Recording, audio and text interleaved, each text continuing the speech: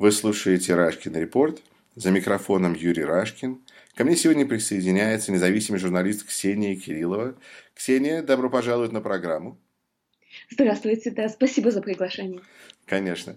Ну что ж, вы написали интересную статью в «Русском мониторе» «Американские реалии глазами российских СМИ», где вы решили проследить историю отношений между Трампом и Кремлем за последние 2 года. Ну что ж, они дружат, что можно сказать? Не правда ли? Небольшое уточнение, Юрий. Это не совсем история отношений, потому что история отношений многоплановее, чем просто обзор СМИ.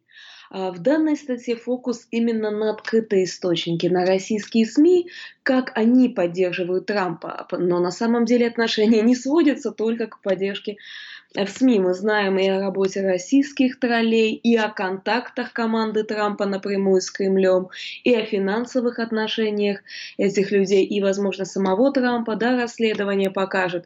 Поэтому отношения Трампа с Кремлем – это проблема гораздо более многоплановая, чем только обзор СМИ.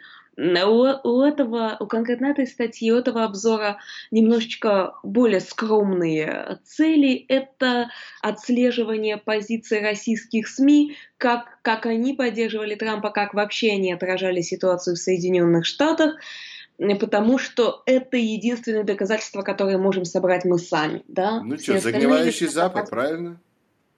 Загнивающий Запад, который там разваливается. Не совсем. Загнивающий Запад у нас был при Обаме. При Трампе ситуация несколько изменилась. И вот это интересно отследить, потому что это единственное доказательство, которое мы можем собрать сами. Доказательства о каких-то секретных active measures, да, о сговоре, о финансовых потоках, даже о какая-то схема работы изнутри фабрики троллей. Это собирает Мюллер и Департамент юстиции. Это не собрать нам с вами. Подождите, Ксения, вы говорите, что вы 2 года следили за русскими СМИ, что они писали про Америку? Да. После этого надо долго мыть руки. После этого надо долго мыть руки. А вообще-то очень тяжело. Это не просто после этого, это как каждый день надо их мыть после того, как читаешь российские СМИ, как говорится, в процессе. На самом деле, конечно. Потому что вы же не следите за новостями, вы следите за пропагандой. О чем говорит пропаганда? Ну, я не занимаюсь этим 24 часа в сутки, то есть... Ну, хорошо, но это же не новости. Это реакция на новости с пропагандной точки зрения. Ну, конечно, безусловно. Окей, расскажите, на что же они намекали? Ну вот смотрите, они, в общем-то, говорили даже прямым текстом. До и после президентских выборов в США это началась открытая поддержка Трампа. И было видно без всяких сомнений, что Кремль делает все возможное. Если не для прямого продвижения Трампа, то как минимум для уничтожения его оппонентов. На дискредитацию демократов действительно были брошены все российские СМИ. Одним из ярких показателей стал прямой ядерный шантаж. Притом российские СМИ, в том числе центральные, не скрывали. В случае победы Клинтон неизбежно будет ядерная война.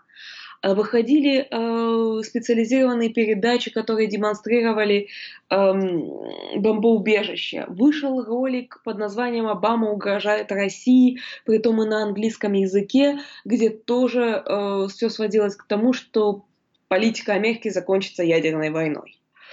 Александр Сотник, известный российский оппозиционный журналист, публиковал пост, где дети в школе жаловались на то, что учителя им говорили о том, что вот если победит Клинтон, неизбежна ядерная война. Ну, то есть, скорее всего, я все-таки надеюсь, что учителям такой методички не спускали, но накал в СМИ был так силен, что даже учителя это говорили. При этом шли угрозы цветной революции в случае поражения Трампа. Дело в том, что даже Москва, видимо, не надеялась на его победу, но они пытались максимально подорвать победу демократов, которая, как им казалось, будет неизбежна. Но как могли они повлиять на это, рассказывая про это на русском языке? Ну, во-первых, как я уже говорила, с русским языком тут важен один момент, да? Очень многие эти вещи появлялись и в американских СМИ. Просто по-русски было удобнее отслеживать тренд. Но Ага. я видела и в американских СМИ. Те же самые программы про ядерную войну, что Обама угрожает России, эти ролики были переведены на английский язык. Их распространяли англоязычные русские тролли.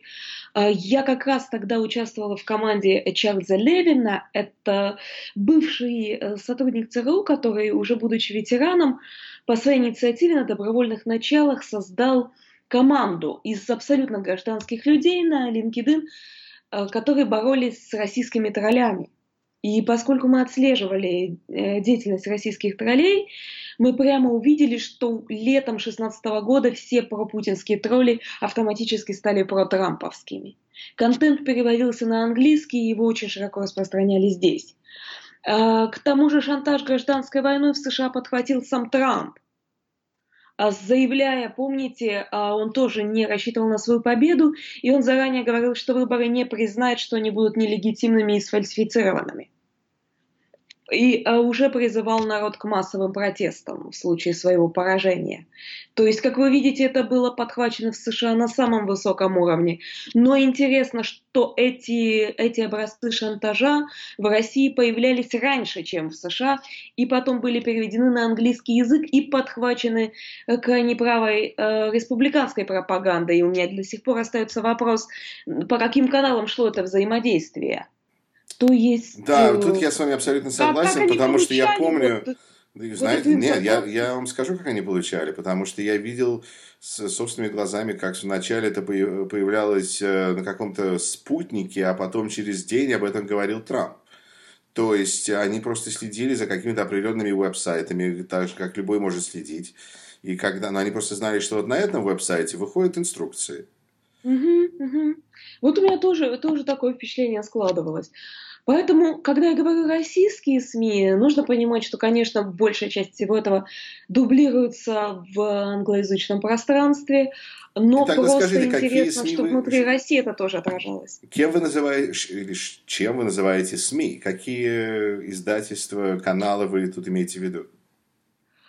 Самые разные. Например, смотрите, деловая газета «Взгляд», которая в России считается одним из, так скажем, неофициальных выразителей официоза, да, в том числе международного, постоянно цитировала пассажи Трампа о CNN как источники фейковых новостей, переводила его твиттер-сообщения, готовила там собственную аналитику в кавычках, да, что CNN идет к краху в войне с Трампом. Это подтверждали эксперты, так называемые российские, на Первом канале. Вообще очень интересно.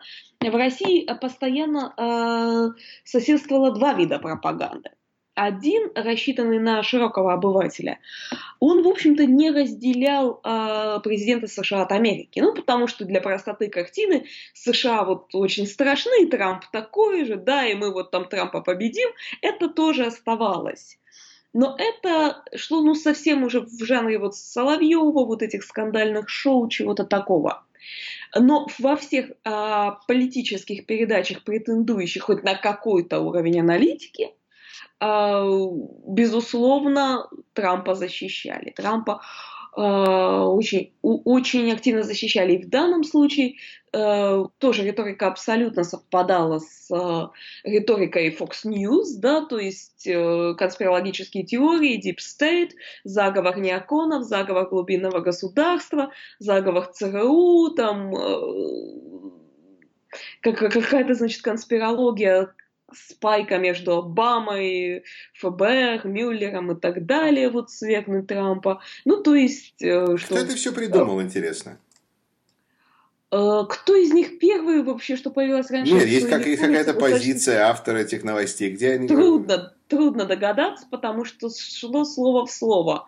Американский Да, контент и российский контент. да, И какие-то приемы, какие-то клеветнические приемы, безусловно, первыми исходили из России. Например, я видела, что отдельные мемы с клеветой на Мюллера, на Джеймса Коми, и там на Джорджа Сороса впервые появлялись в России, чем в США.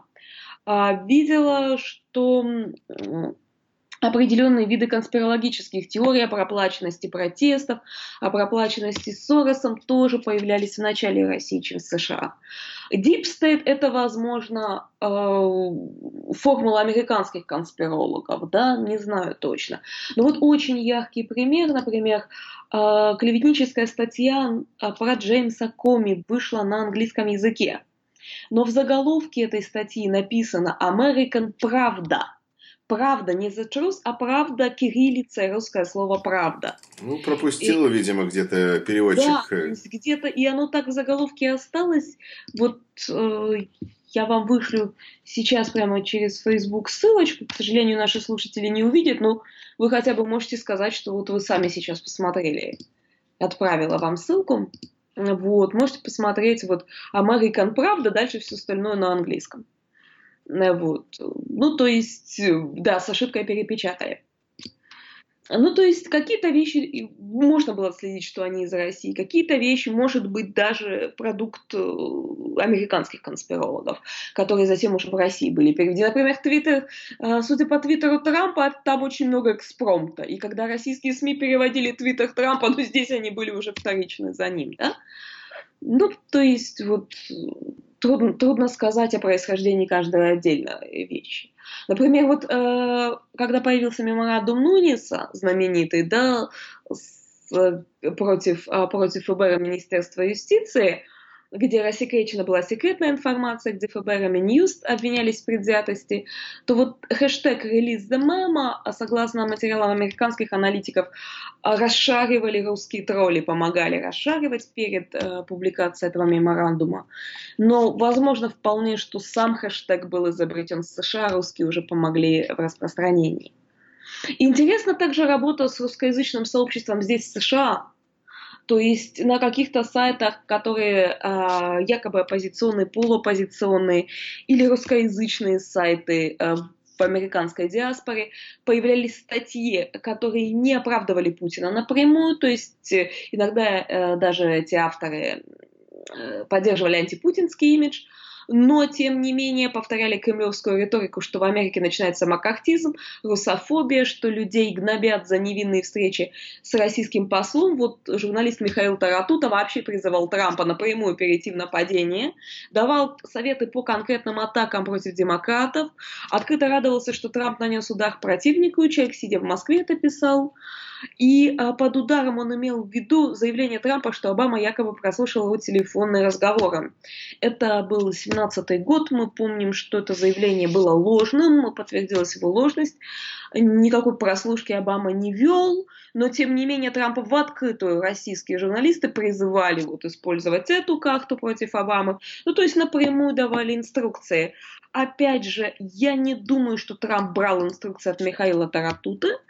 Но я думаю, что и в российском информационном пространстве эти инструкции циркулировали настолько, что отдельные авторы их повторяли, даже когда от них этого не требовалось. Потому что наверняка были какие-то иные каналы там, передачи, да, Трампу этих инструкций. Уж явно не статья на «Эхе Москвы» на русском языке. Но настолько информационное пространство было этим насыщено, что это прорывалось вот во всех других источниках. Какие истории, вы думаете, были самые популярные? Что лучше всего получилось? Ну, конечно, в период выборов лучше всего получилось дискредитировать Хиллари Клинтон, безусловно, потому что там были какие-то основания, да, для дискредитации, которые были раздуты, и их последствия были гипертрофированы, но как отдельные основания были, и поэтому в эту точку, конечно, удалось бить. Очень и российские, и американские, и тролли, и медиа пропагандистские постарались в раздувании страха перед иммигрантами. Это, безусловно, тоже была выигрышная карта. Безусловно, выигрышная была карта с американскими ультралибералами, типа антифа-движения, да, потому что они, к сожалению, давали повод. Как создавались фальшивые антифа, так и использовались вполне настоящие. Настоящие тоже были весьма радикальны. Я видела официальные страницы, которые там пропагандировали коммунистическую символику и говорили, что Америка как государство уже не имеет права на существование, и безусловно, эти пассажи, равно там с с картинками людей в масках или там людей, сжигающих американский флаг. Безусловно, это тоже расходилось по СМИ. И здесь они подыграли, и, к сожалению, так за эти годы и не сделали никаких выводов о своей части вины, потому что, продолжают в этом плане как бы играть на руку пропаганде российской и трамповской. Вот эти вещи, они, конечно, пошли лучше, чем российская ядерная война. Российская угроза ядерной войны скорее была направлена на тех людей в американском истеблишменте, которые озабочены проблемой разоружения и тоже реально боятся ядерной войны. До массового обывателя она не дошла. Вообще, эффективнее всего, конечно, были истории, где русские тролли и пропагандисты действовали под чужим флагом от имени американцев, где Россия не упоминалась вовсе. Наверное, вот самое. Хорошо. Напомню слушателям, что вы слушаете Рашкин Репорт. За микрофоном Юрий Рашкин и мой гость сегодня Ксения Кириллова, независимый журналист. Ксения, расскажите мне, пожалуйста, вот сейчас у нас будет новый конгресс. И непонятно, что будет, но будет, видимо, масса расследований. А у вас была такая идея, которую мы обсуждали раньше, по поводу того, что надо этой системе как-то противостоять. И путинской, вот я вижу, у вас там группа была в LinkedIn, где вы пытались что-то как-то противодействовать. Недолго просуществовало год, а потом забанили большинство участников по жалобам российских троллей, их больше. То есть там, видимо, количество так оценивается. Вот я пытаюсь понять. Вот у нас есть такое цифровое боевое поле. Сейчас они как бы вторглись в нашу крепость и гуляют здесь, и мы не можем понять даже зачастую, если это один из наших или нет. А нужно ли, как с этим бороться? Нужно их выявлять и вылавливать, или нужно засылать туда своих троллей, на это, в их замок? В чем дело? Засылать туда... Сейчас будет новый конгресс, может быть, нужно построить... Шпионов, да? И это эффективно. А вот с троллями я не думаю, что эта тактика будет эффективна, потому что тролли... они не знают секретов, да, повлиять на их информационную повестку невозможно нам, потому что она определяется там в условном Ольгино, да, и они отчитываются за отражение этой повестки перед своим начальством, они не свободны в этом плане, их очень много, и они получают деньги. Поэтому мы не можем повлиять на это, да, влияют агенты влияния на политиков. А почему не начать выходить на Facebook и создавать какие-то протестные акции, ивент? Нет, ивенты мало помогут, а борьба... Почему? Это одно из того, что так эффективно делали тролли здесь.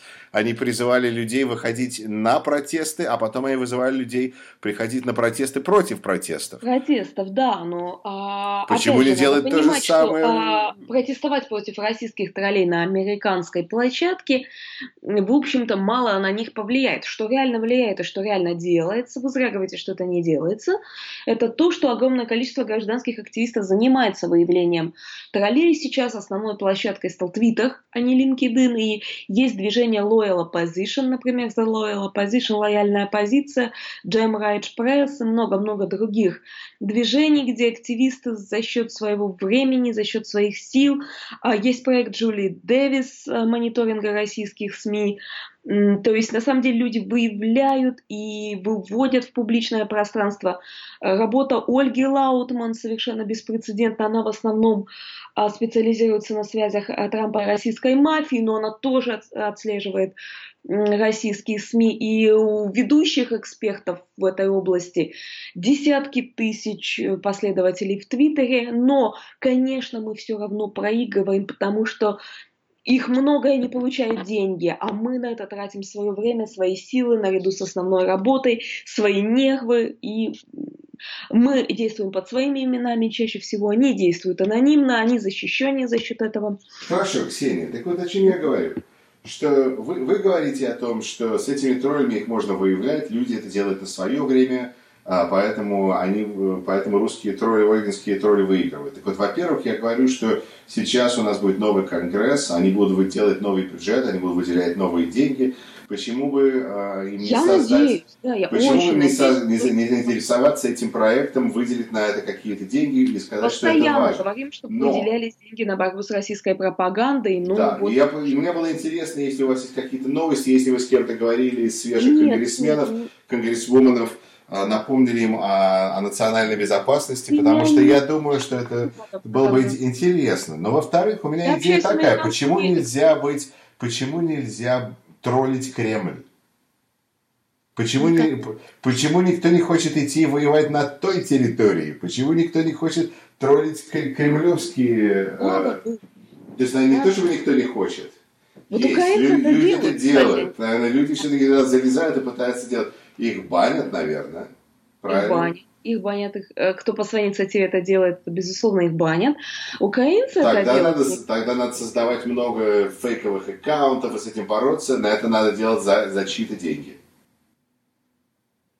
Так? Ну вот я пытаюсь вам сказать уже несколько раз, что это не ко мне вопрос, потому что, ну, не отвечаю я за деятельность конгрессменов, нет у меня выходов на них.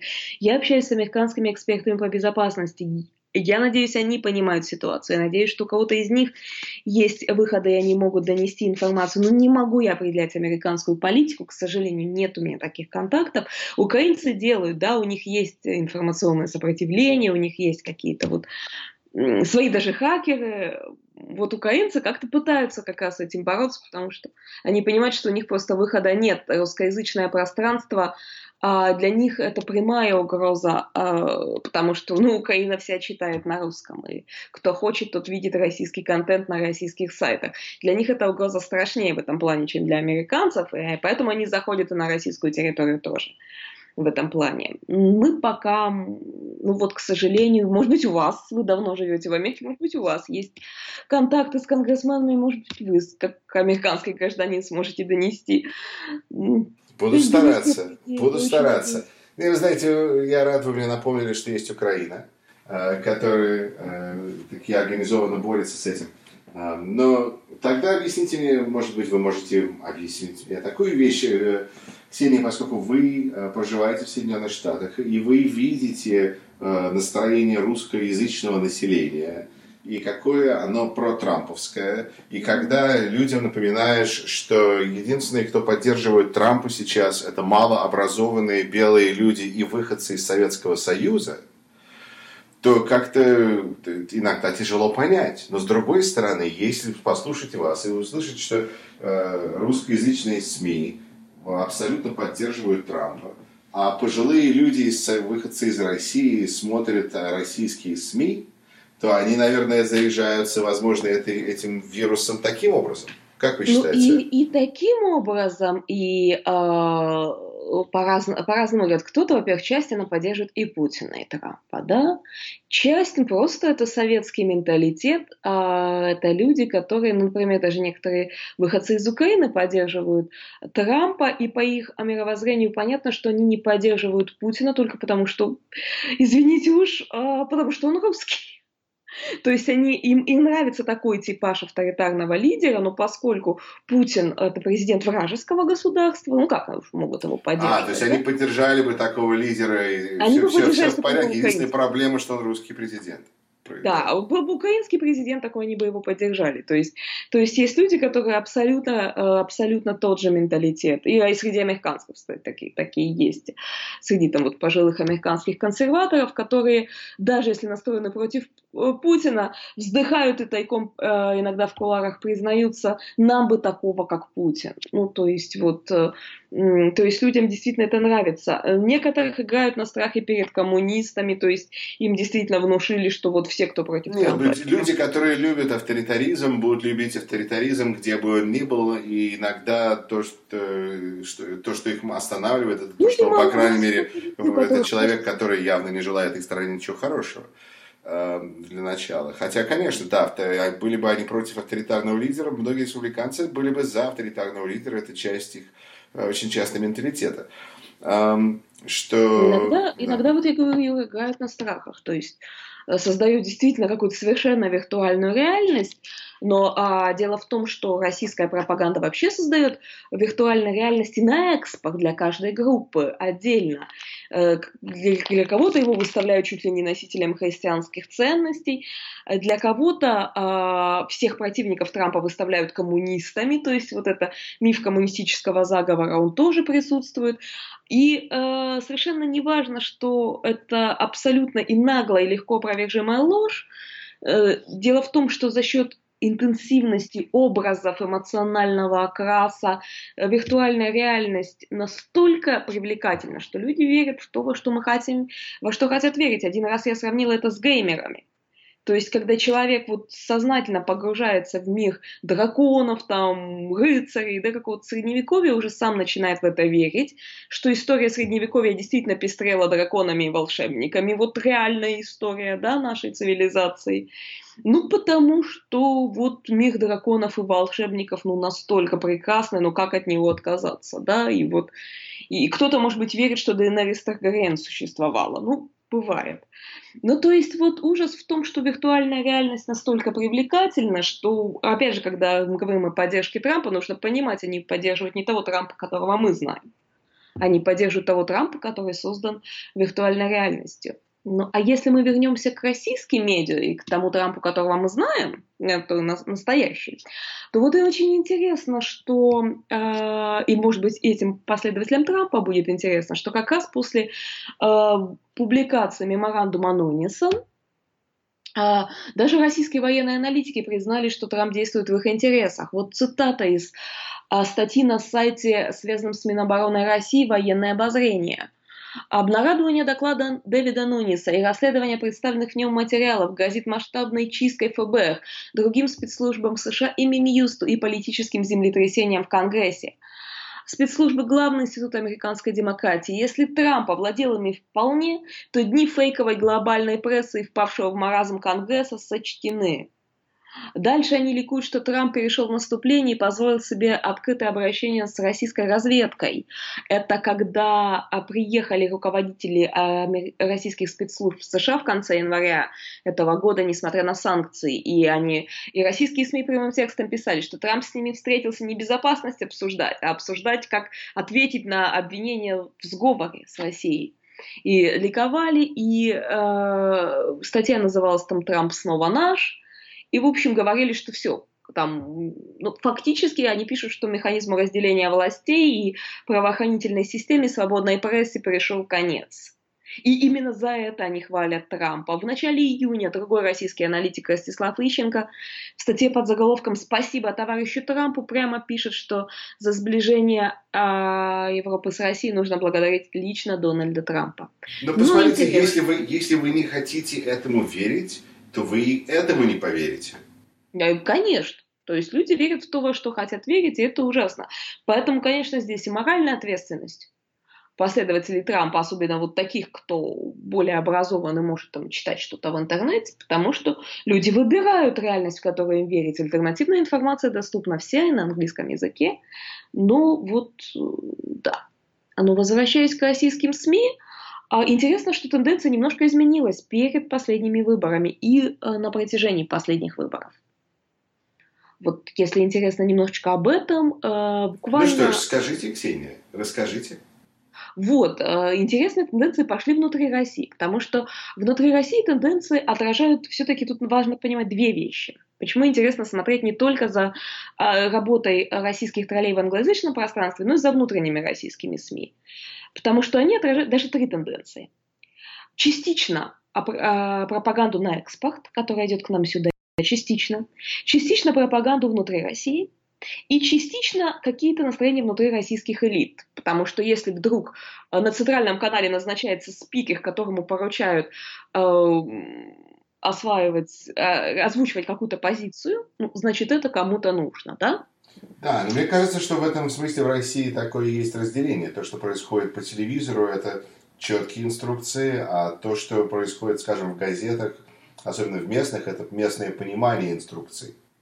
Ну, и это тоже, но и на телевидении разделяются иногда четкая инструкция, иногда разделяются элементы, что делается для внутренней аудитории, что для внешней, иногда Ну вот, например, смотрите, как конкретные примеры, чтобы нам не быть голословными. Публичная поддержка Трампа, она не прекращалась никогда, но за несколько месяцев до наших промежуточных выборов в Конгресс центрально-российские каналы стали дистанцироваться от прямого пиара Трампа и передали эту функцию своим коллегам-иммигрантам, которых можно уже представлять как американских экспертов. Это люди, которые эмигрировали в советское время как диссиденты, получили американское гражданство. Поскольку это было при Советском Союзе, российского гражданства, естественно, тогда не было. То есть Вы имеете в виду люди господина отказываются от Саймса? советского гражданства, да, сразу получают американское в скорости.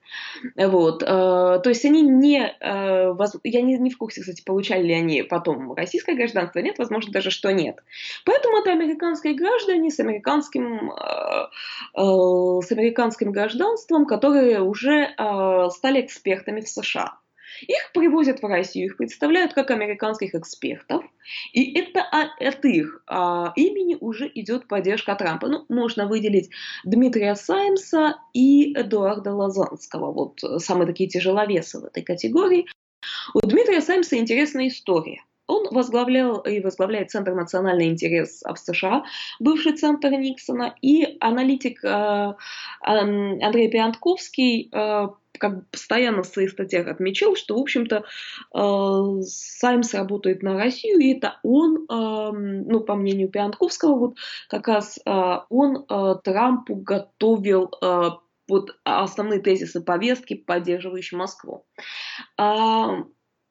Это повторялось, но как-то это вот не приобретало веских доказательств до тех пор, пока небезызвестная Мария Бутина не назвала Дмитрия Саймса одним из своих кураторов.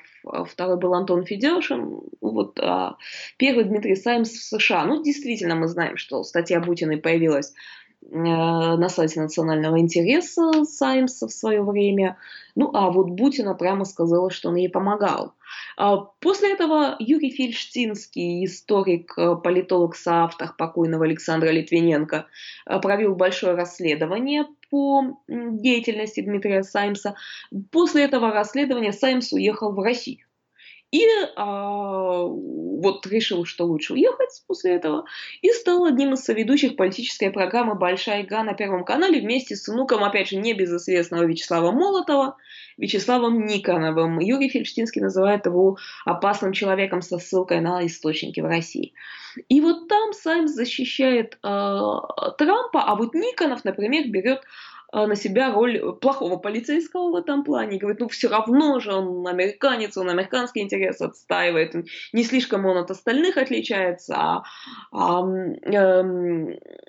Саймс говорит, нет, вот позиция Трампа выгодна для России, и Карен Шахназаров ему вторит, говорит, что да, Трамп уничтожает США как глобальную империю, как Горбачев уничтожил СССР, но поскольку СССР для этих людей, как СССР это крупнейшая геополитическая катастрофа для этих людей, то, понятно, Горбачев для них тут не кумир, и это сравнение для них негативно, то есть Трамп разрушитель Америки, они это прямо говорят, и поэтому они его поддерживают.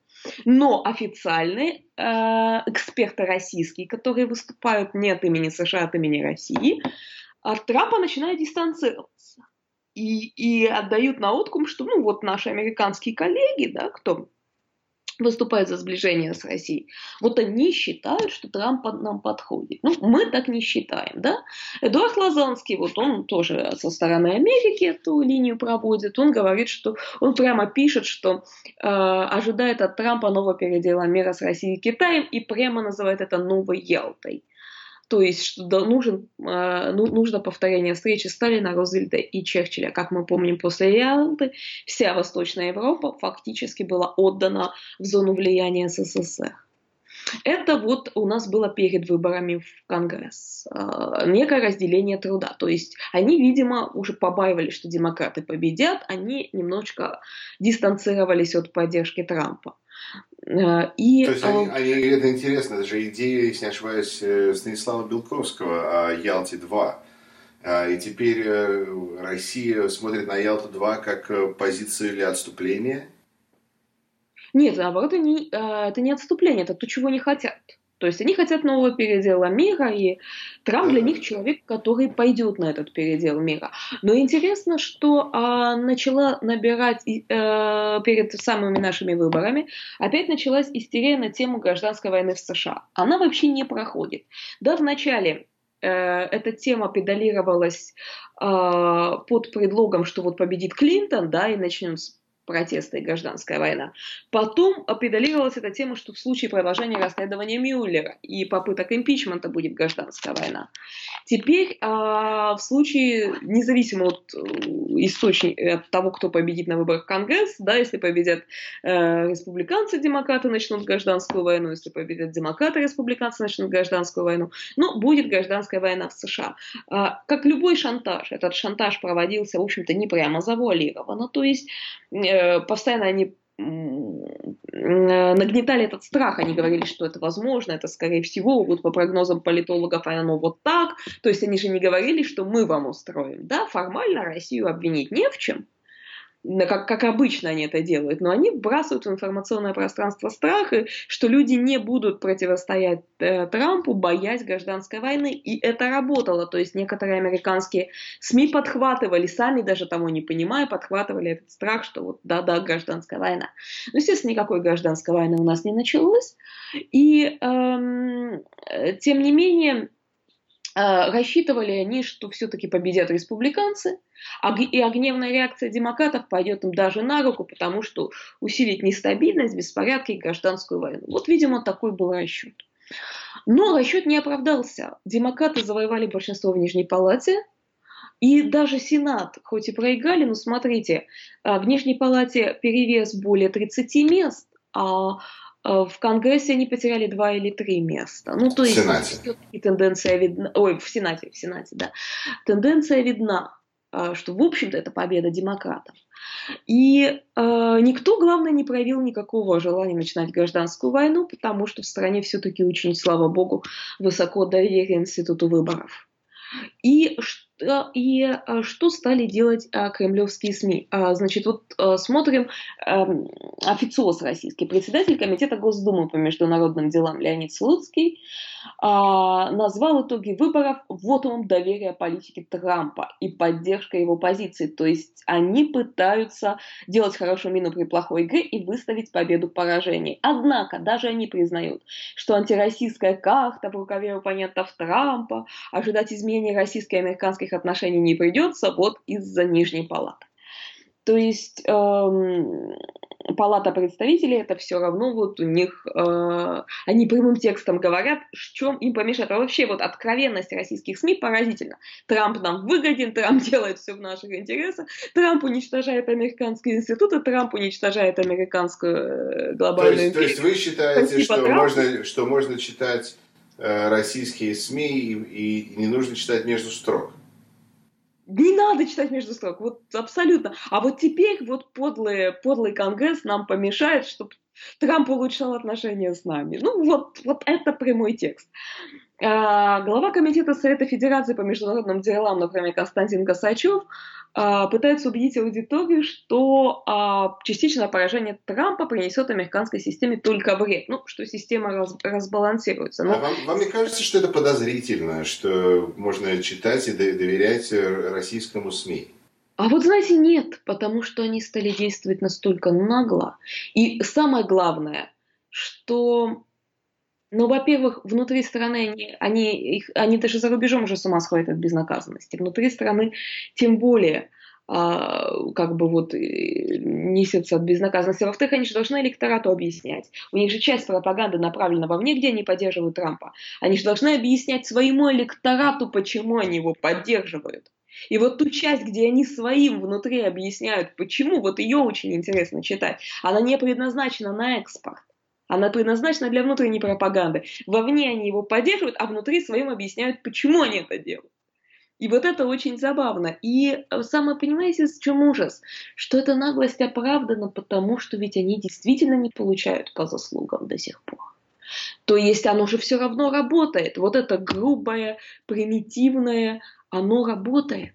Вот мы с вами понимаем, а те, кто Трампа поддерживает, они не понимают и не хотят понимать. Ужас в том, что примитивные тактики эффективны, и поэтому Россия, как отравление в Солсбери. Ну вот, приехали, мелькнули перед всеми видеокамерами, потом дали интервью, после которого их легко было идентифицировать. Ну, к сожалению, или к счастью, это их стиль. Они вот так работают сейчас. Вы знаете, Ксения, я вот слушаю вас и думаю, что, возможно, именно поэтому и поддерживают выходцы из территории Советского Союза, из России. Многие из них поддерживают Трампа, потому что так много из них на самом деле малообразованы. Да. То есть И даже эти чипиги, и вот эти два агента, когда вышла их настоящая биография, тоже нельзя сказать, что уж сильно образованные люди. Но они просто следуют приказам, это нечто другое. Но в принципе просто смотришь и видишь, что очень много малообразованных людей. Да, к сожалению. Но вот смотрите, интересно. Все-таки после наших выборов делать хорошую мину при плохой игре и выставлять поражение победой была не единственная стратегия. Вот самый последний уже, наверное, чтобы нам не мучить долго слушателей, завершая передачу, интересный момент, что некоторые люди стали дистанцироваться потихонечку от поддержки Трампа. Вот тот самый Михаил Таратута, который давал ему советы раньше, уже в следующей своей публикации после выборов не выказывает никакой поддержки Трампа, уже не дает никаких советов. И просто говорит, что американское общество расколото. Вот он фиксирует раскол. Почему он так говорит? Потому что, видимо, часть элит рассматривает, что Трамп теряет популярность. Результаты выборов показали, что Трамп теряет популярность. Общество все еще расколото, но ситуация изменилась за 2 года. Все-таки как-то изменилось. Еще раз говорю, победа Трампа в Сенате – это победа на...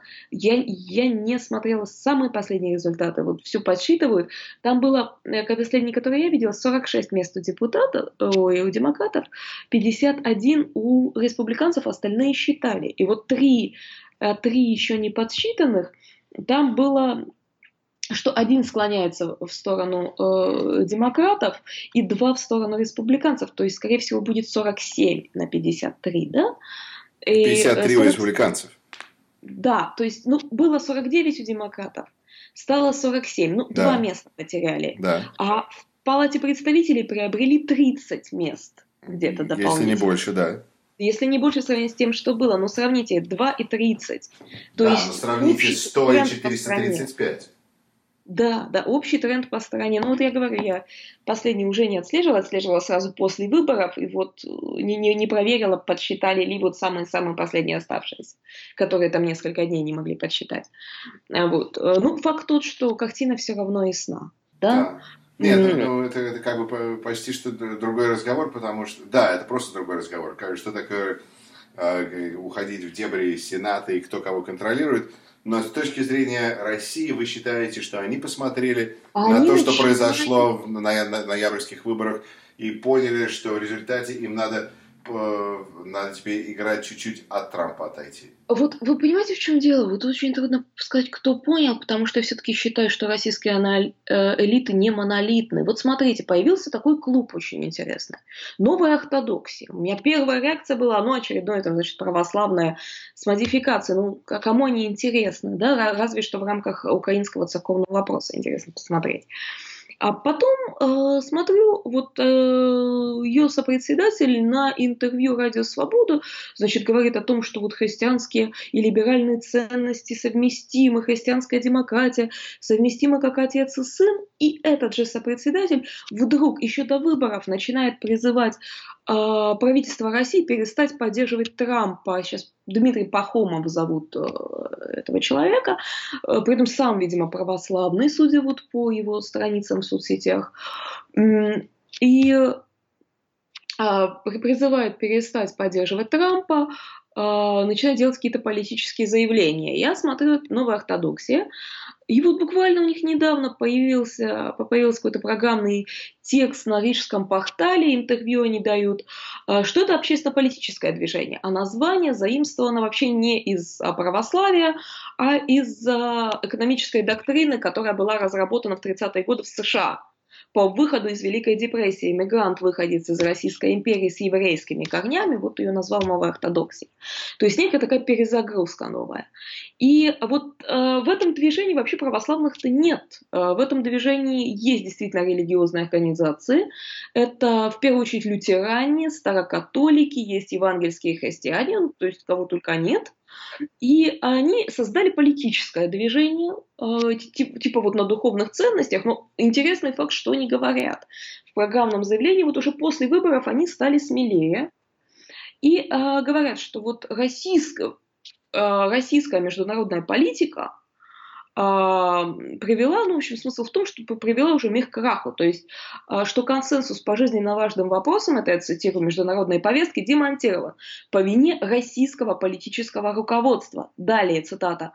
«Чего стоит только одна ситуация с делом Скрипаля и явное противозаконное вмешательство российских хакеров в выборы президента США 2016 года». Это в своем заявлении на рижском портале говорит Пахомов, рассказывая о своей организации, и выражает поддержку позиции Михаила Горбачева. Вот так. То есть я пытаюсь понять, что это. У меня, как у аналитика, данных не хватает пока, потому что я знаю, мои друзья, очень хорошие друзья, российские диссиденты, настоящие российские либералы, я не буду говорить фамилии, чтобы не подставлять этих людей, но я знаю, что они не поддерживают Трампа абсолютно, что они все понимают, что творится в Америке, они поддерживают Навального, эти люди, часть работает в команде Навального, все прекрасно понимают про Трампа, но они не решаются об этом говорить публично. То есть никто, даже вот из моих друзей российских либералов, таких настоящих, проверенных, которым я доверяю абсолютно, диссидентов, не решается, ну, непопулярная эта тема, да, даже про Украину не решаются. Вот покойный Немцов решался, его убили. То есть ругаются мои украинские друзья на российских моих друзей, что вот не заступается никто за Украину даже. Заступаться за Соединенные Штаты в внутреннем дискурсе политическом в России самоубийственно. Христиане, заступающиеся против Трампа в России, официально обвиняющие Россию в вмешательстве в выборах, извините, не Навальный, там, никто так не делает. Это делает Гарри Каспаров, но он живет в США и в Россию не ездит.